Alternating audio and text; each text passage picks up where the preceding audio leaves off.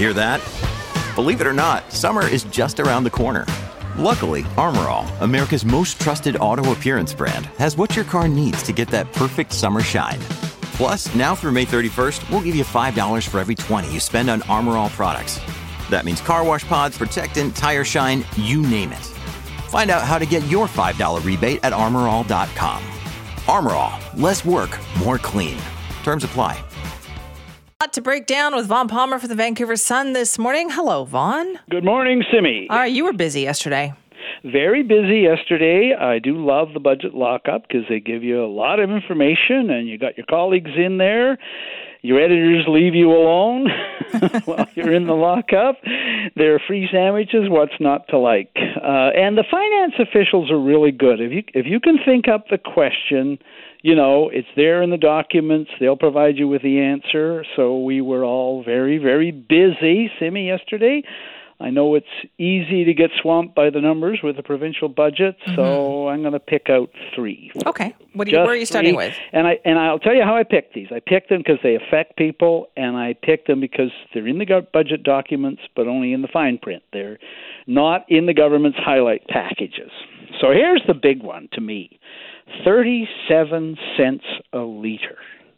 That is how much the New Democrats are increasing the carbon tax on gasoline at the pump by the end of the decade. 37 cents a liter. So you're paying about 11 cents now. It's going to triple. And I'll say something, too, for the listener. You heat your home with natural gas or fuel oil, haul out your last bill. Have a look at what you paid this month, or if you pay quarterly, what are you paying on the carbon tax? That's going to triple over the next half dozen years, thanks to what the government did yesterday. Oh boy, and that one's going to hurt over time. But I've heard a lot of people talking about this one though, Vaughn. So I feel like it is getting a lot of attention. It is getting a lot of attention, and it as I said, the government did not highlight this. They kind of hoped it would go by, and they've got a series of excuses for this, and it'll be interesting to see what the finance minister says to you when you talk to her this morning.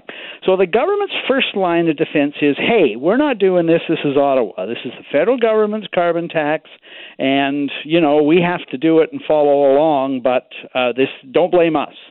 Well, the trouble with that theory is, of course, the federal government wouldn't even be the government without the support of the federal NDP. The New Democrats always boasting that we're furthest along in having the country's best carbon tax. So, you know, they can't wash their hands of this, Simi. Second thing, also a factor, they say, well, there's relief. There's going to be relief from the carbon tax. And the trouble with that one, Simi, is that there is relief for some people. But some people are going to be paying this tax. There's a huge increase in carbon tax revenue in the year ahead. But at the same time, Simi, the government is saying there'll be no increase in gasoline consumption. Well, that doesn't work. Well, so some people are going to be paying an awful lot more just in the year ahead. And, of course, over the next few years, the amounts being taxed are staggering. The third line of defense, and you're going to know the answer on this one, is, well, go buy an electric car, right? These taxes are designed to encourage us all to stop consuming those nasty old fossil fuels and heat our houses with electricity and buy electric cars, and we'll be happy. Well, first of all, good luck finding an electric car. But even more important, this is the affordability government. Have the New Democrats priced electric cars recently?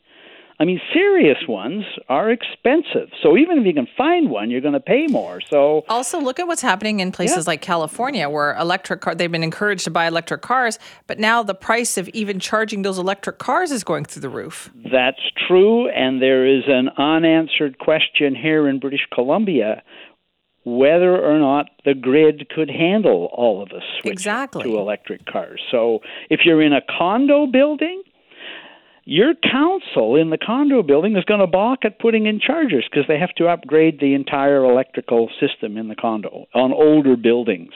If we're all charging our electric cars at the same time, somebody joked it's going to be like you and all your neighbors took up arc welding at the same time. Yeah. Yeah, I know you'll do it at night, right? And the people that are there first will do it, but it's not an affordability measure. So I go back to that. That is an enormous increase in the carbon tax. The New Democrats are tripling it in 6 or 7 years, in a half dozen years. So I think when people start seeing that one at the pump and that one and the first increase, by the way, kicks in on the 1st of April. So we don't have much time to get ready for this. You're not going to be able to change your household budget by then to afford how much the price of gasoline is going up. Okay, that's one item, and you've got a couple of others here, too. I got one more number. This is a big one, too, and this is in the fine print of the budget. So 22%. The Finance Ministry says that is how much housing starts are going to decline in British Columbia over the next 2 years. 22% fewer housing starts, 10,000 units, over the next 2 years in BC.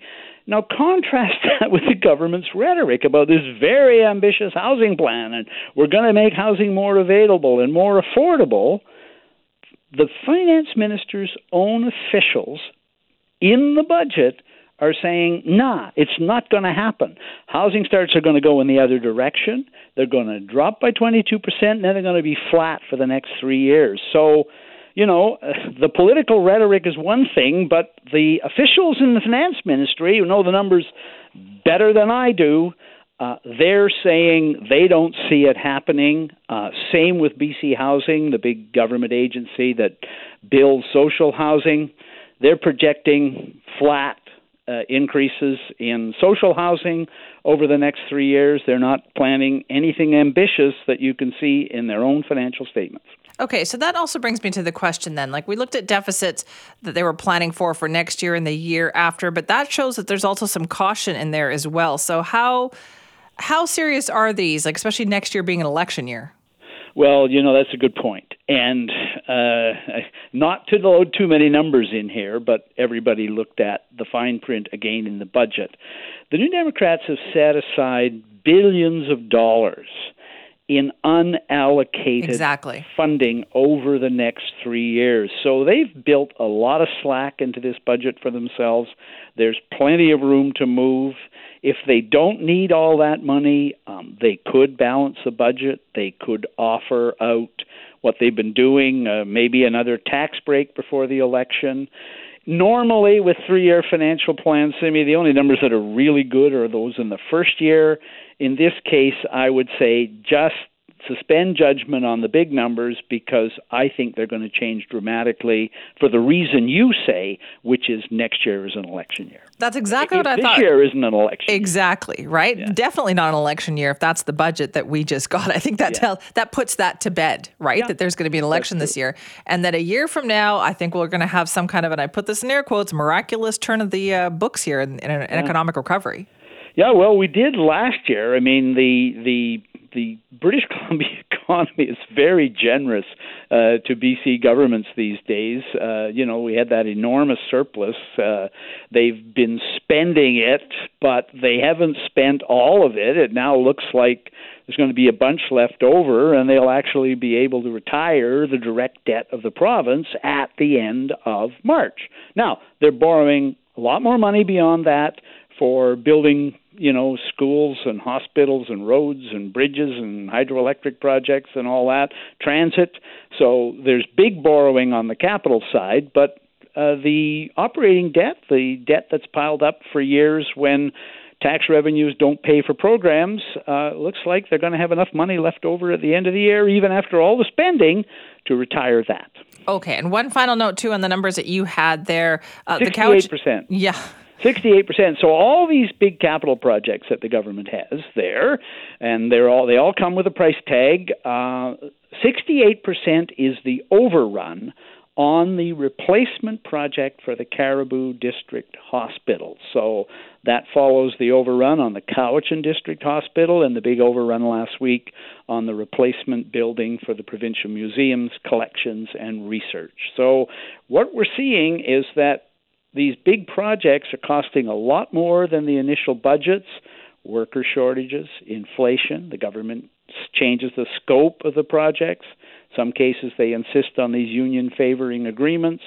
But again, those big numbers, they could get even bigger the way things are going because the government is not in control of the supply of materials, the shortages of workers, and in some cases they're adding to the cost in ways they don't need to do. Vaughn, just quickly, was there something in the budget that you were surprised wasn't there? Yeah, I was surprised that the Liberals have a more ambitious program to deal with recovery and treatment for mental health and addictions than the New Democrats. It's rare the Liberals propose to outspend the NDP, but the Liberals want to phase out user fees for treatment beds, and the New Democrats aren't doing that. And the Liberals want to build regional treatment centers for addictions and recovery because many of the people that need it are in those regions. And the New Democrats aren't proposing to do that either. So, wonders never cease. We've actually got a more ambitious treatment and recovery plan from the Liberals than we have from the NDP. So interesting. Vaughn, thank you. Bye-bye, Simi.